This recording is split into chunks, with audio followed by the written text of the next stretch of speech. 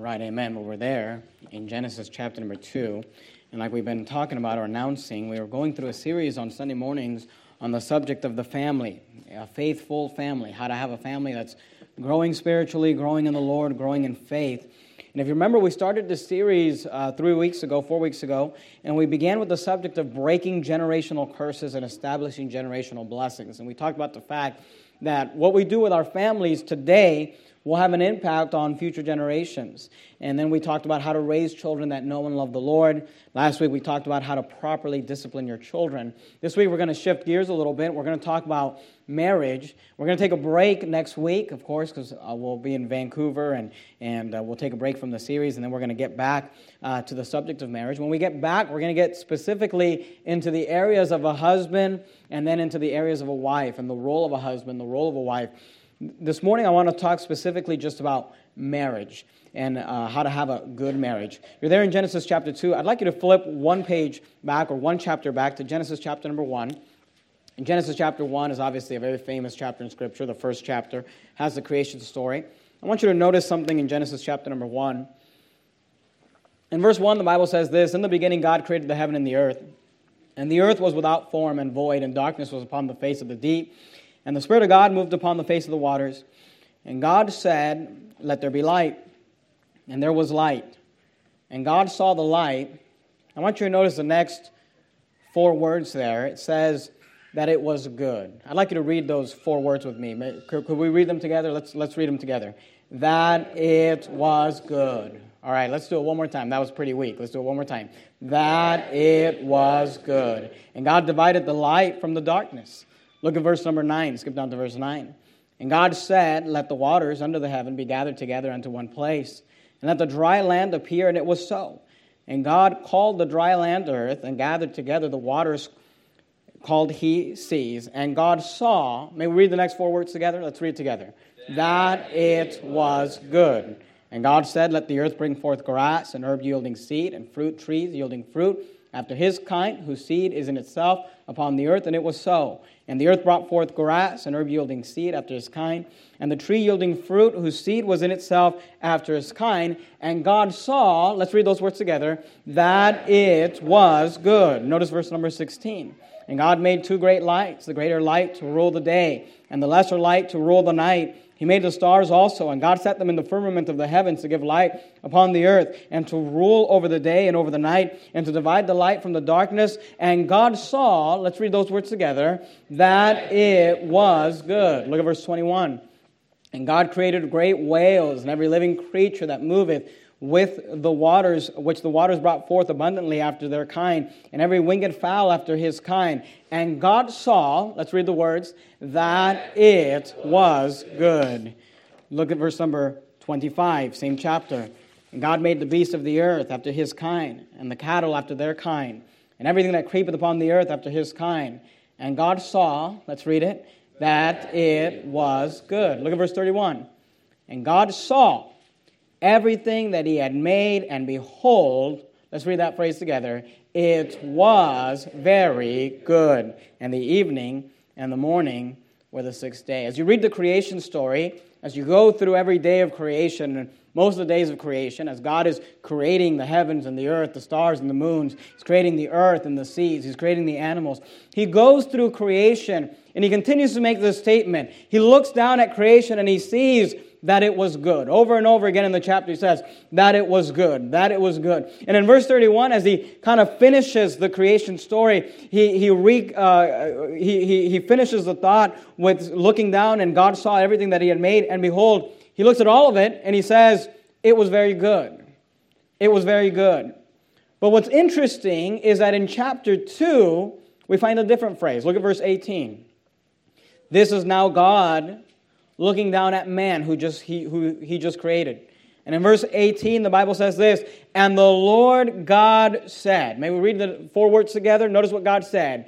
"It is not good." Now it's interesting that God looks down at creation, And he looks at the trees, and he looks at the sea, and he looks at the earth, and he looks at the animals, and he looks at the stars, and he looks at everything that he created, and he said, it's good, it was good, it was good, it was good. But when he created Adam, and he looked down at Adam, and he looked down at man, he makes for the first time this statement, it is not good. Well, what is not good? Notice what he says. It is not good that man should be alone, and I will make him an helpmeet for him. Keep your place there in Genesis. We're going to come right back to it. But go with me to the book of Proverbs. Proverbs chapter number 18. Proverbs chapter number 18. If you open your Bible just right in the center of the Bible, you're more than likely to find the book of Psalms. Right after Psalms, you got the book of Proverbs. When you get to Proverbs, do me a favor, put a ribbon or a bookmark or a bulletin or something there, because we're going to leave it and we're going to come back to it. It's interesting that God looks down at creation. He says, it was good. It was good. It was good. It was good. And he looked down at man and he sees him alone and he says, it is not good. It is not good that a man should be alone. I will make him and help me for him. In Proverbs 18:22, the Holy Ghost wrote in the book of Proverbs these words. Proverbs 18:22, whoso findeth a wife findeth a, notice the words, good thing, and obtaineth favor of the Lord. I want to speak to you this morning on the subject of biblical principles for a good marriage. Biblical principles for a good marriage. You say, why would you title it a good marriage? Because God looks down at heaven, and when he sees a man and a woman come together in holy matrimony, you know what he thinks? He thinks that is good. It's a good thing. The Bible says, whoso findeth a wife findeth a good thing. And I'm here to tell you today, we have a problem in America when it comes to marriage. That's right. Marriage is failing in America today, by and large. And it has a lot to do with the fact that people just don't know how to have good marriages.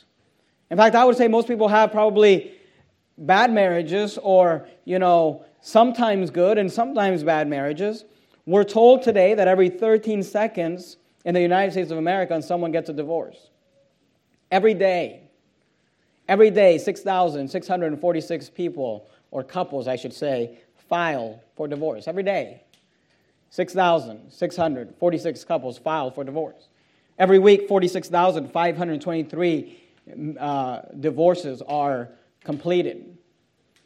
50% of first-time marriages, we're told, end in divorce, and they last less than 8 years. 65% of second marriages end in divorce. See, they thought they could fix it. They thought they could make it better the second time, and actually, just the problem's still there, because the problem is sin. The problem is not the marriage you're in right now. If you're having marriage problems, the problem is not the marriage you're in right now. The problem can be solved through the Word of God. 73% of third-time marriages end in divorce. You're more likely to get a divorce the more times you've been divorced. And I'm not here to beat you up if you're divorced this morning. I'm not trying to make you feel bad or put you on a guilt trip. And we should never treat people that are divorced as second-class citizens. But here's what I do want to tell you. If you're divorced and remarried, you should commit to have a good marriage in the marriage you find yourself in today. The problem is, you say, why is divorce and because what is divorce? What do those statistics tell us? Here's what it tells us. There's a problem in America. There's failure in marriages in America because people do not know how to have good marriages. The problem is bad marriages, and I want to give you some thoughts. I'd like to give you 4 statements in regards to biblical principles for a good marriage. Now, let me say this. What I'm going to teach you this morning comes straight from the Bible. I'm not here to tell you I'm the perfect husband or my wife is the perfect wife. We are working at marriage like anybody else. In June, my wife and I celebrated 13 years of marriage. So we're not new at this thing, but some of you have been married much longer than that. But I just want to show you what the Bible teaches in regards and what I've noticed in regards to marriages that would be considered good marriages. And things that we see in Scripture, things that I've seen in my own life or in the lives of others. In the book of Genesis, keep your place there in Proverbs, we're going to come back to it. In the book of Genesis, I'd like you to notice, we find God establishing marriage. And by the way, marriage was designed by God. Amen. Marriage has a divine designer. It is God who created marriage. It is God who instituted marriage. And right off the bat, when God creates marriage, He teaches us a very important principle. And I would say this is probably the first real biblical principle that people need to understand when it comes to marriage. And I'd like you to write down this statement. If you're able to take notes on the back of your course of the week, you have a place for notes. I'd like you to write these statements down if you don't have a baby sitting on your lap or something like that. But point number one is this morning. Good marriages, I've noticed, good marriages have the right priorities. Good marriages have the right priority. Are you there in Genesis chapter 2? Look at verse 23. The Bible says this, and Adam said, this is after God had presented to him his bride. And Adam said, this is now bone of my bones and flesh of my flesh. She shall be called woman because she was taken out of man.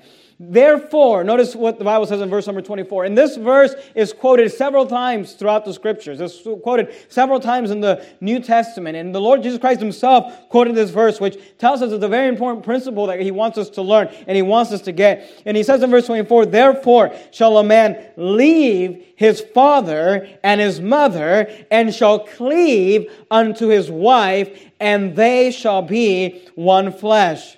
And they were both naked, the man and his wife, and were not ashamed. When I was growing up, pastors would preach this verse, and they would call it the leave and cleave principle.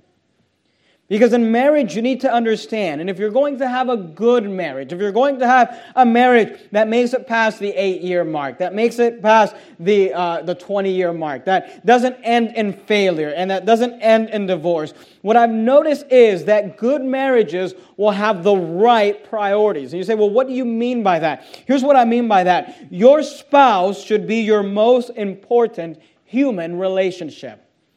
Your spouse, your husband, or your wife should be your most important, here's the key word, human relationship.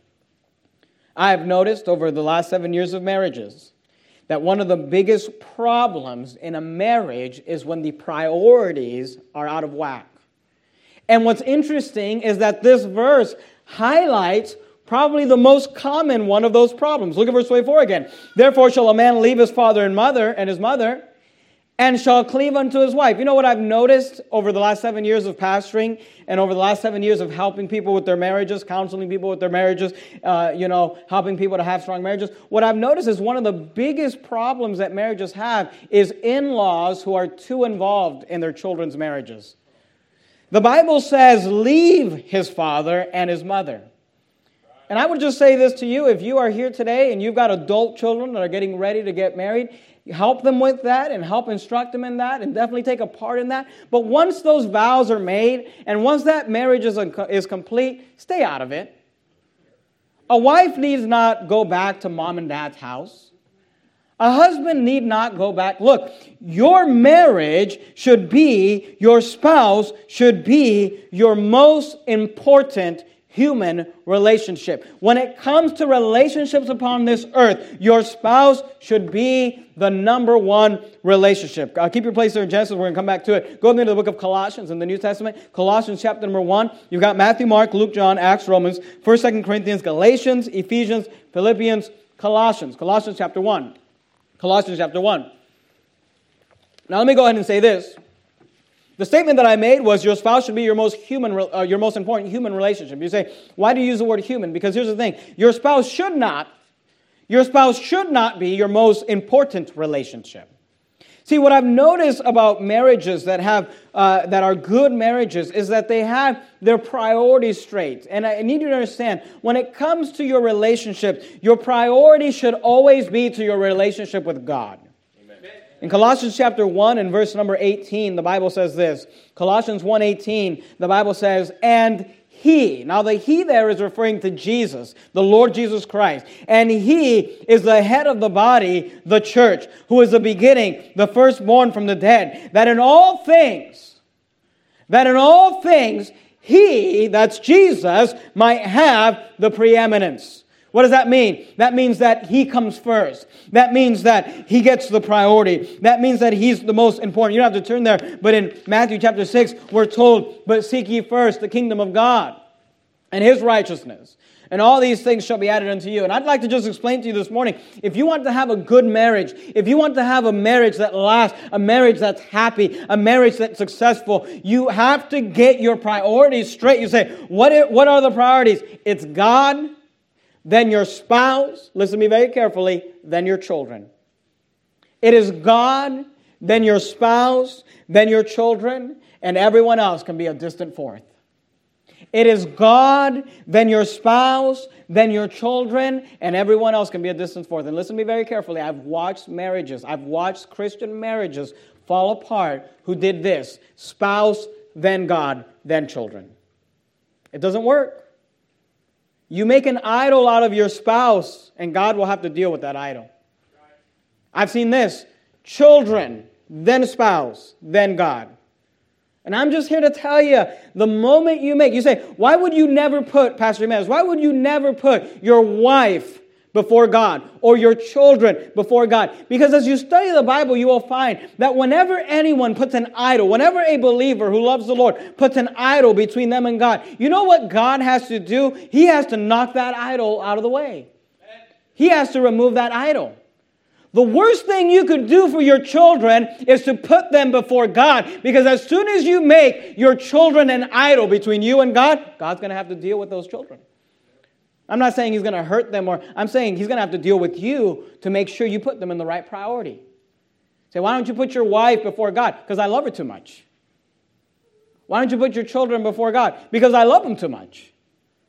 Because I don't want God to see my wife, or God to see my children, or God to see my job. Some of you, the reason you have so many problems at work is because God's trying to deal with you because you put your work before God. And your priorities are all mixed up. I'm here to tell you, when you put God first, everything will fall into line. Amen. You will be a better husband when God is first. You will be a better wife when God is first. You will be a better father and a better mother and a better employer and a better employee and a better business owner. You will be better at life when God is first. See, people that are happily married, good marriages, I've noticed, have the right priorities. And even within marriage, God teaches us to have the right priorities. See, in marriage, there is an authority structure. And we're going to talk about that over the next couple of weeks as we get into the roles of a wife and into the roles of a husband. But I just want you to notice, you're there in Colossians. Go to Colossians chapter 3 and look at verse number 18. I want you to notice that God hints at this even throughout the passages about the authority structure in church. In marriage. Colossians 3:18. Notice what he says. Wives, submit yourselves unto your own husbands. That's authority structure. God has put the husband as the head of the wife. And if you don't get that in line, and we'll talk about that in the next several weeks, like I said, it'll have a devastating effect on your marriage as well. But I want you to notice what the Bible says in Colossians 3:18. Wives, submit yourselves unto your husbands. In Ephesians, we're told, wives, submit yourselves unto your husbands in everything, in all things. But I want you to notice in Colossians 3:18, he says this, as it is fit in the Lord. You say, what does that mean? Here's what it means. That you are to submit yourself to your husband as long as the submission to your husband is fit in the Lord. As long as it's something that's not causing you to sin against the Lord.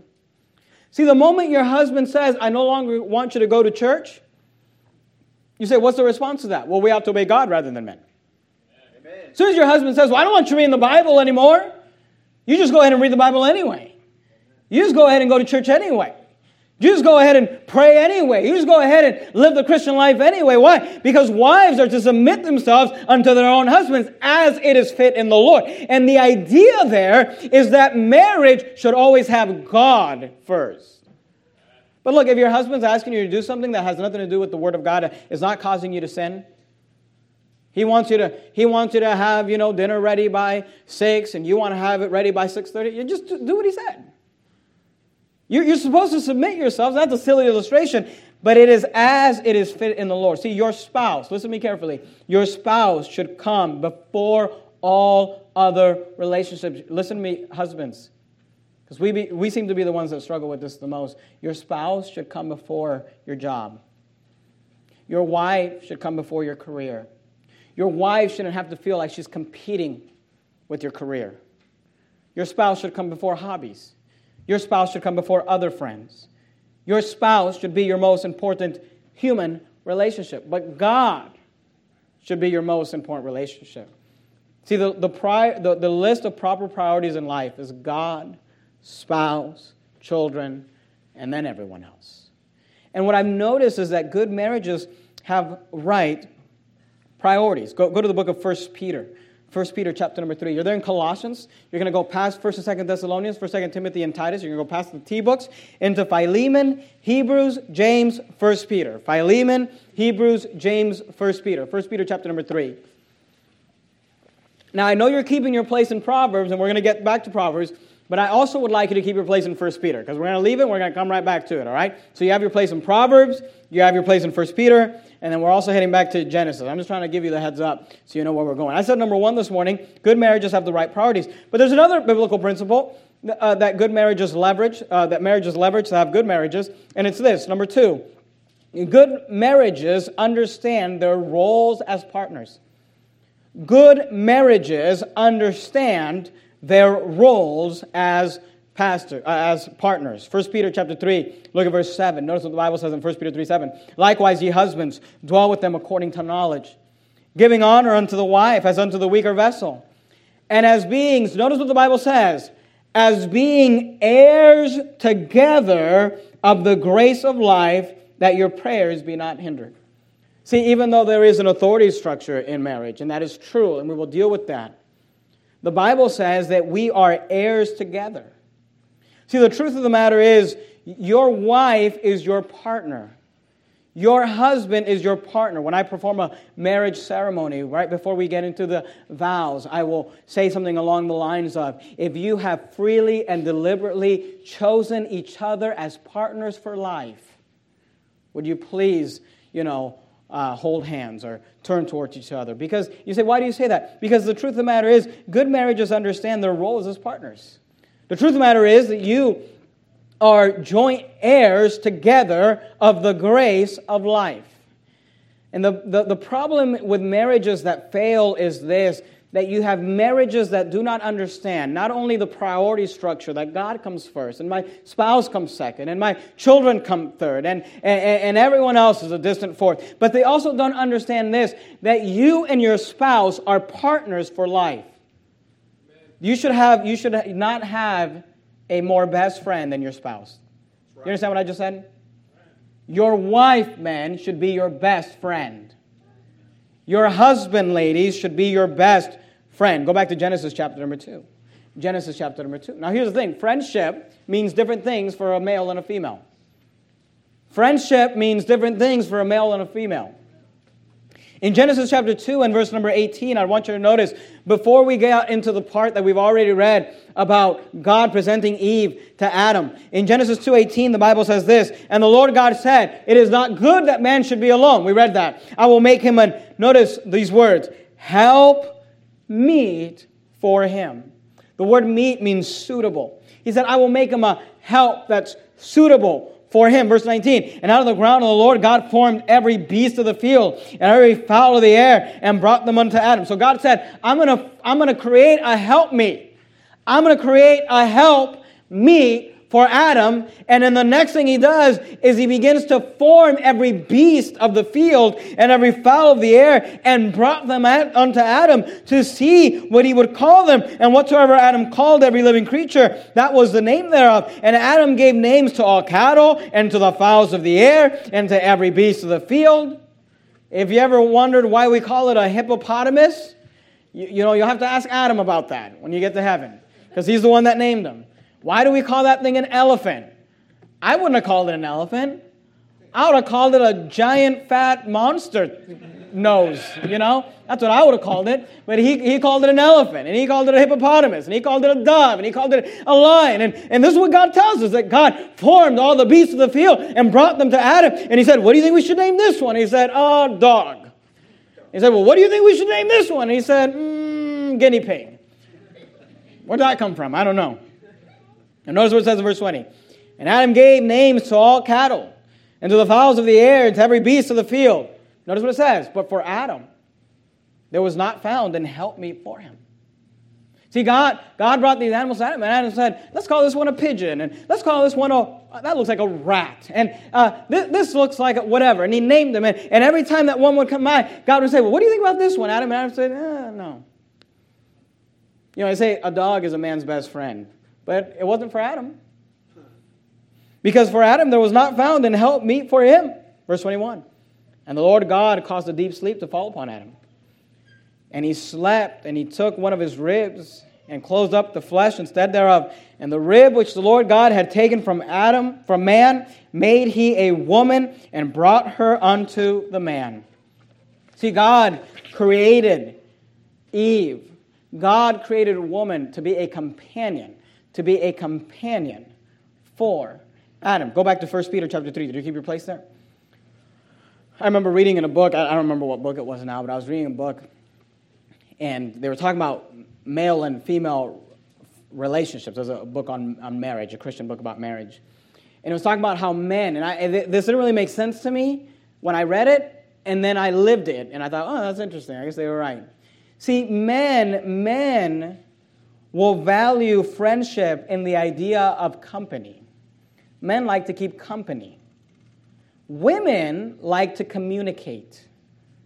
See, women enjoy conversation while men enjoy company. Now, that's not exactly true for every man. Some men like to talk more than others, and some women like to talk less than others. But generally speaking, women find value in friendship through communication, where men find value in friendship through company.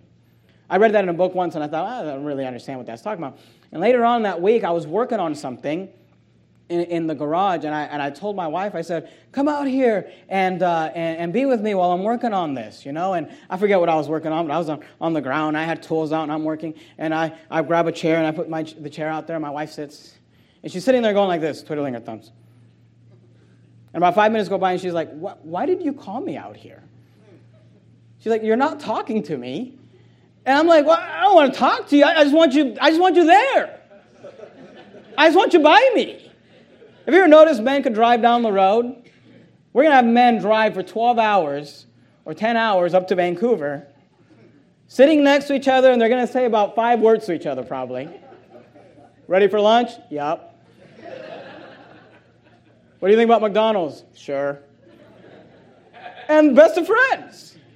You had that with 2 women. Those women hate each other. I mean, you have 2 women in a car for 2 hours and they don't say 2 words to each other. I mean, these are mortal enemies. Because men enjoy company. So see, a man sits there and says, well, I'm spending time with you. And the wife says, what do you mean? We've been sitting on the couch, but you've been reading. And you haven't said a word to me, because men communicate friendship through company, while women communicate friendship through communication. They desire conversation. They want to talk. You're there in 1 Peter 3:7. Notice what the Bible says. Likewise, ye husbands. Notice what the Bible says. Dwell with them according to knowledge. See, gentlemen, it is your job to learn your wife. It is your job to dwell with them according to knowledge. It is your job to get in that head and figure it out.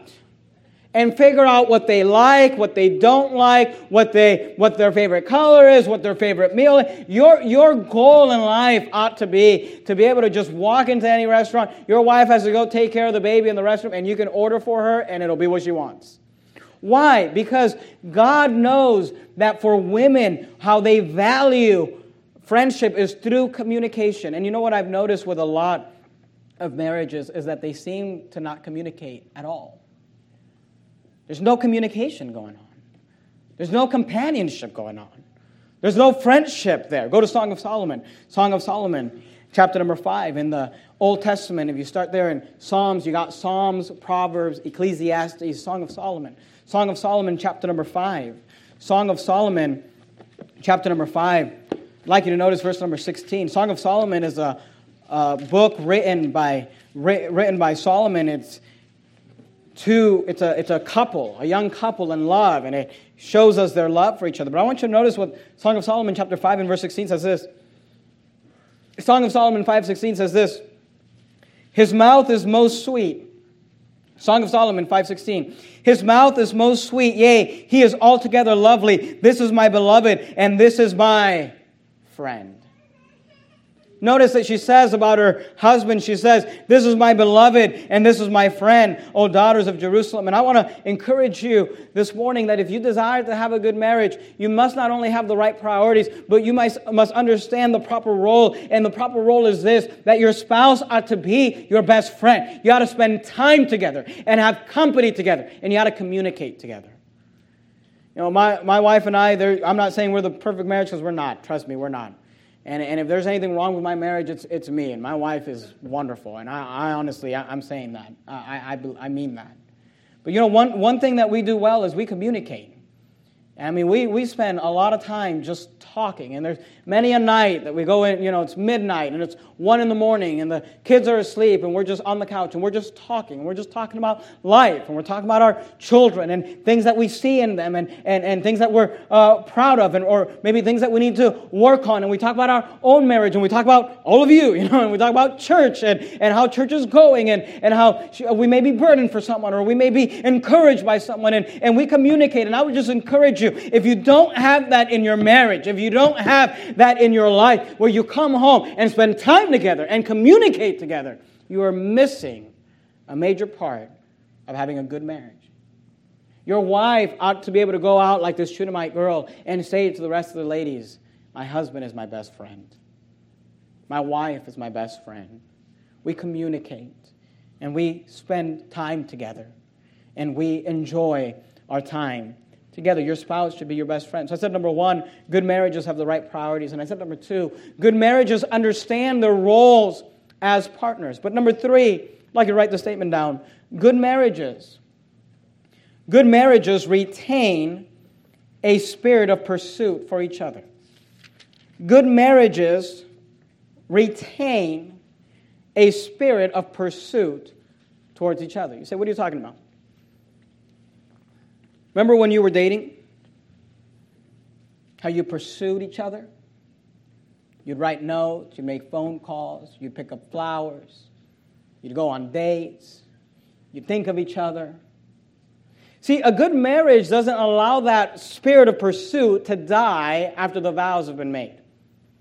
A good marriage will keep that dating spirit, for lack of better words, alive even after marriage and years into the marriage and for the rest of their life. The perfect example is the book of Song of Solomon, which we're at right now. In the book of Song of Solomon, you have a couple who is married. If you've never read the book of Song of Solomon, you would think you're reading about a couple that is dating. You would think that you're reading about a couple that is fornicating.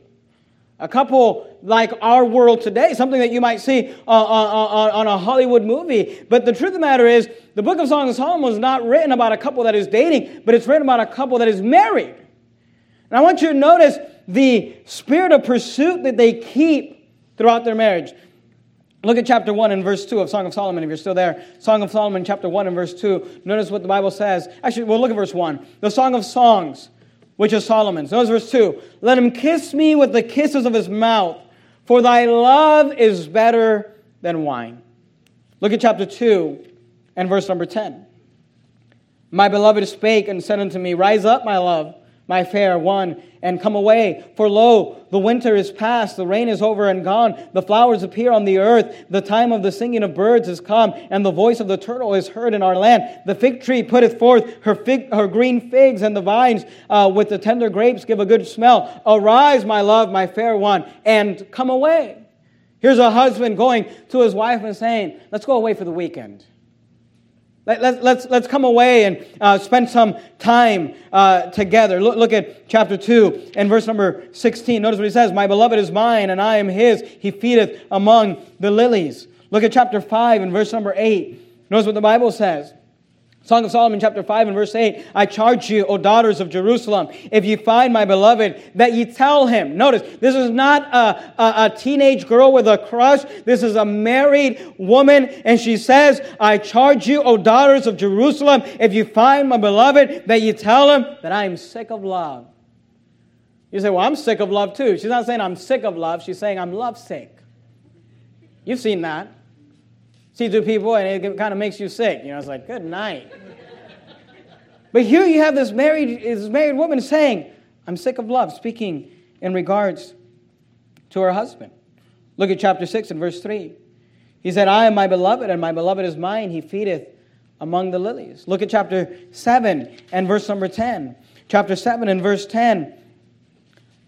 I am my beloved, and his desire is toward me. His desire is not towards the NFL. His desire is not towards the NBA. His desire is not towards pro baseball or whatever it might be. His desire, here you have a wife who says, I am my beloved, and his desire is toward me.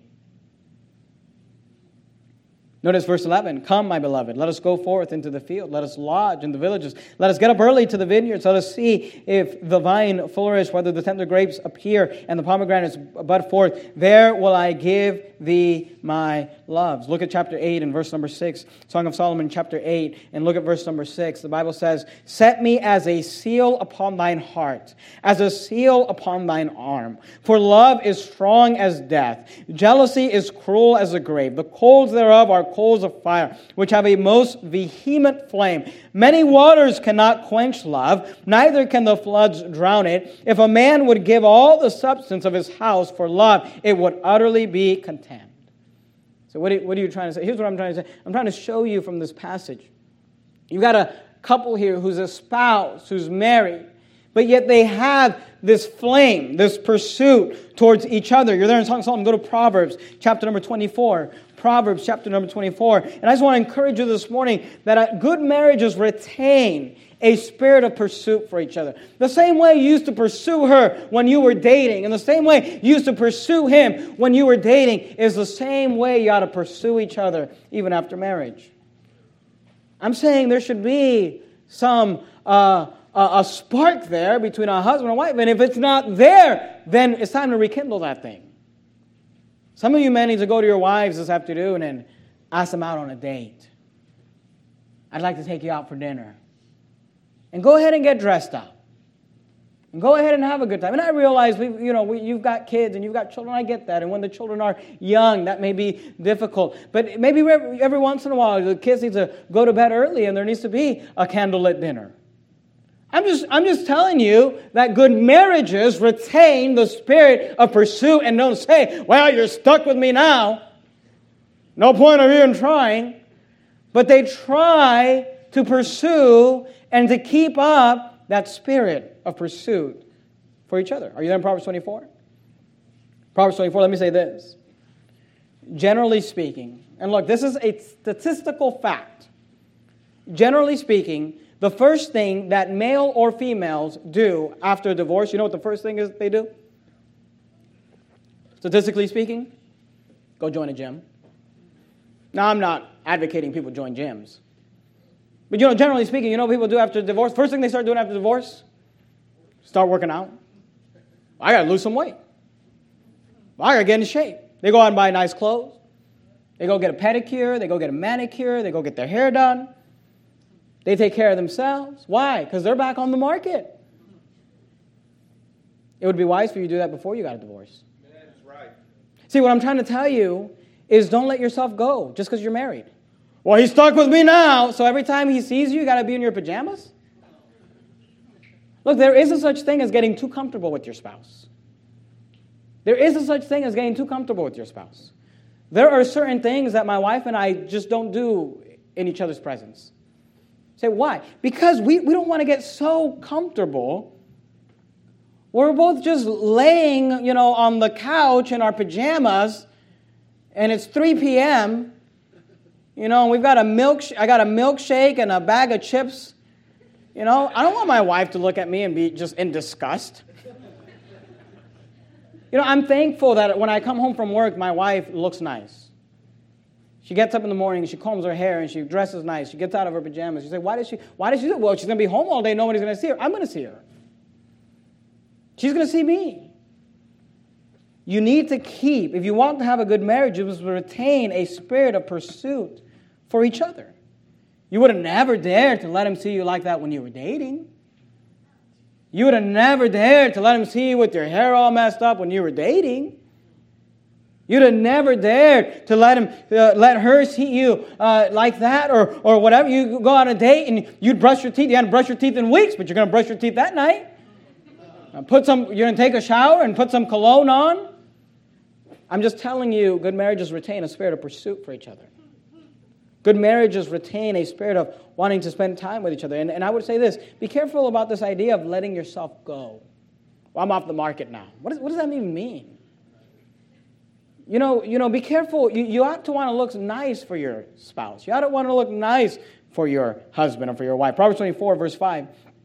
And look, I get it. We all get older. We get old. I get that. But you ought to be presentable. Proverbs 24, 5. Notice what the Bible says. Proverbs 24, 5. A wise man. Isn't Proverbs all about wisdom? A wise man, notice what it says, is strong. Yea, a man of knowledge, notice what it says, increaseth strength. I'm just trying to tell you, don't let yourself go physically. A wise man is strong. A man of knowledge increases strength. Say, why Pastor Jimenez, why do you and your wife, you run and you exercise, you do this, you do that? Why? Because, part of it is for our own personal health, but part of it is I just want to look nice for my wife. And she wants to look nice for me. Proverbs 31, look at verse 17. Notice what the Bible says about the virtuous woman. We hear a lot about this virtuous woman. Proverbs 31 and verse 17. And she's better at looking good than I am, trust me. But I'm doing my best. Proverbs 31, but she stuck with me, so oh well. Proverbs 31, so just, a pint of ice cream every night. Proverbs 31, verse 17. Proverbs 31, 17, the Bible says this, she girdeth her loins with strength, and strengtheneth her arms. The virtuous woman exercise? It says here she's strong. Look at verse 22. She maketh herself coverings of tapestry. Her clothing is silk and purple. She dressed nice. She looked nice. She didn't let herself go. Hey, Pastor Jimenez, what are some principles for good marriage? Well, number one, good marriages have the right priorities. And number two, good marriages understand their roles as partners. And number three, good marriages retain the spirit of pursuit for each other. Go to Proverbs chapter number 5. Proverbs chapter number 5. I'll make the statement because it needs to be made, and we'll go through it quickly. Number 4, good marriages regularly engage in physical relationship. Good marriages regularly engage in physical relationship. Now look, the physical relationship is to be for married couples only, according to the Word of God. Right. Fornication and adultery, a physical relationship outside of marriage is not God's will for anyone's life. But when you are married, God wants you to enjoy that aspect of your marriage. You're not just roommates. You're not just friends.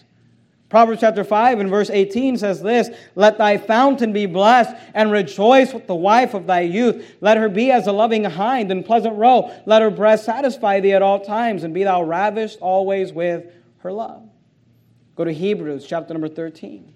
Hebrews chapter number 13. If you kept your place in 1 Peter and you head back, you got 1 Peter, James, and Hebrews. When I was first pastoring, I would preach on marriage, and I'd almost never touch on this subject because I thought to myself, well, nobody wants to hear that. Awkward, right? But the longer I pastor, the longer I realize that there are many marriages. There are many, many marriages that struggle in this area.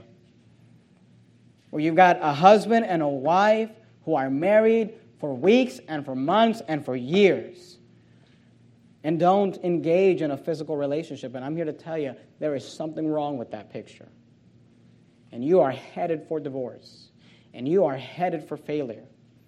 Hebrews 13, chapter 4 says this, marriage is honorable in all, and the bed undefiled. Hebrews 13, 4. Marriage is honorable in all, and the bed undefiled, but whoremongers and adulterers will be judged. You know what? God wants you to enjoy a physical relationship with your spouse. It is His will. He created it. He gave us the gift of marriage. This is one of those reasons. Go to 1 Corinthians chapter number 7. 1 Corinthians chapter number 7. You got Matthew, Mark, Luke, John, Acts, Romans. 1 Corinthians chapter number 7. 1 Corinthians chapter number 7. 1 Corinthians chapter 7, look at verse 4. 1 Corinthians chapter 7, verse 4. God created the physical relationship between a husband and a wife to be enjoyed. 1 Corinthians chapter 7 and verse 4, the Bible says this, the wife hath not power of her own body, but the husband. And likewise also the husband hath not power over his own body, but the wife. When you got married, you gave your body, you became one flesh, and you now don't have power over your body. Your husband has power over your body, and your wife has power over your body, men. One of your vows was to have and to hold. And you gave yourselves permission and you vowed Notice verse 5. Defraud ye not one another. When you withhold the physical relationship from your spouse, God says you are defrauding one another. Oftentimes when we talk about adultery, people will use non-biblical words. They'll say, oh, he cheated on her, or she cheated on him. And listen to me, adultery is not something to take lightly. Adultery is a terrible sin. It's a horrible sin. And you should do everything in your power to not go down that road. But you know what's interesting is that God actually used the word defraud, which means to cheat, about a spouse who's holding the physical relationship from their spouse. Defraud you not one another. God says, when you as a wife say to your husband, well, no, we're not going to do that. Or you as a husband say to your wife, no, we're not going to do that. You are defrauding them. You are ripping them off. You are cheating them out of something that God said was right and healthy and spiritual for them to have. Defraud ye not one another, except to be with consent for a time, that ye may give yourselves to fasting and prayer, and come together again, that Satan tempt you not for your incontinency. What's interesting about this verse is he kind of gives you an idea. You say, well, how long is it healthy to go? Look, as long as you can fast, that's about as long as you should go. You know, there's very few people that, fast 40 days and 40 nights. I've never met anybody who fasts 40 days and 40 nights.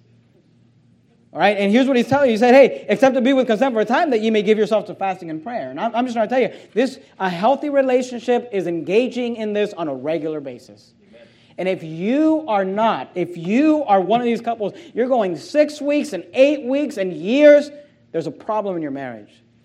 And it has to be resolved. And it has to be done gently, and there needs to be communication there, and there needs to be talks there. But it's a problem in your marriage. See, good marriages regularly engage in physical relationship. Go back to Genesis chapter 2. We'll be done. Genesis chapter 2. I said, number 1, good marriages have the right priorities. I said, number 2, good marriages understand their roles as partners. Your wife ought to be your best friend. Your husband ought to be your best friend. God should be first in your life and in your home. And then your spouse should be your most important human relationship. Number 3, good marriages retain the spirit of pursuit for each other. My wife and I, for a couple of years now, have practiced to have a date night every week, and it's done wonders for our marriage. And I'm not telling you need to do it. I'm just telling you it's something what we've done. I try to allow nothing to come between that. I try to make it a priority. Why? You say, why? Because my wife is a priority. And, even sometimes things happen where we have to move that. I try to make it up. You say, why? Because, we look forward to it every week, to be able to just get alone together, to spend time together, away from the 5 children. And to just have a meal together, to just talk, to just, go out for coffee. Or sometimes on a very rare occasion, I might take her once in a blue moon shopping. Or something like that. Something close to it. She doesn't enjoy it as much at the 99-cent store, but, it's still shopping. Your wife should be your best friend. Good marriages retain the spirit of pursuit for each other. That's that date night. That's that connection. Don't allow your relationship to get old, and good marriages regularly engage in physical relationship. Are you there in Genesis chapter 2? Look at verse 18. Let's look at the verse where we started. Genesis 2:18. And the Lord God said, it is not good that the man should be alone. I will make him and help me for him. And the Bible doesn't tell us this, but I have a feeling when God looked down at Adam and Eve, I got a feeling that this is what he thought. He said, it is good. It's good. Marriage is good. God wants you to have a good marriage. But we must learn to leverage the biblical principles. And I would encourage you to work on these. Maybe God has spoken to your heart in regards to one of these areas. You're struggling in one of these areas. I'd encourage you to work on those. Don't be a statistic. Don't be a failure. You can have the victory in your marriage if we would leverage the biblical principles for a good marriage. Let's bow our heads and have a little prayer. Heavenly Father, thank you, Lord, for your word. Thank you for the Bible. Thank you for the fact, Father, that it really does hold the answers to every question in life. And Lord, I pray that you would strengthen marriages today. I pray here at Verity Baptist Church that marriages would be strengthened, that relationships would be strengthened. Because the marriage is really the foundation, is the cornerstone of the home. You cannot raise good children while struggling through a bad marriage. And the home is the cornerstone of our church. We need strong marriages. And Lord, I pray that you would help us to think of these principles, to apply them to our lives. Help us, Lord, to desire to have good marriages. We love you, Lord. In the name of Christ we pray. Amen.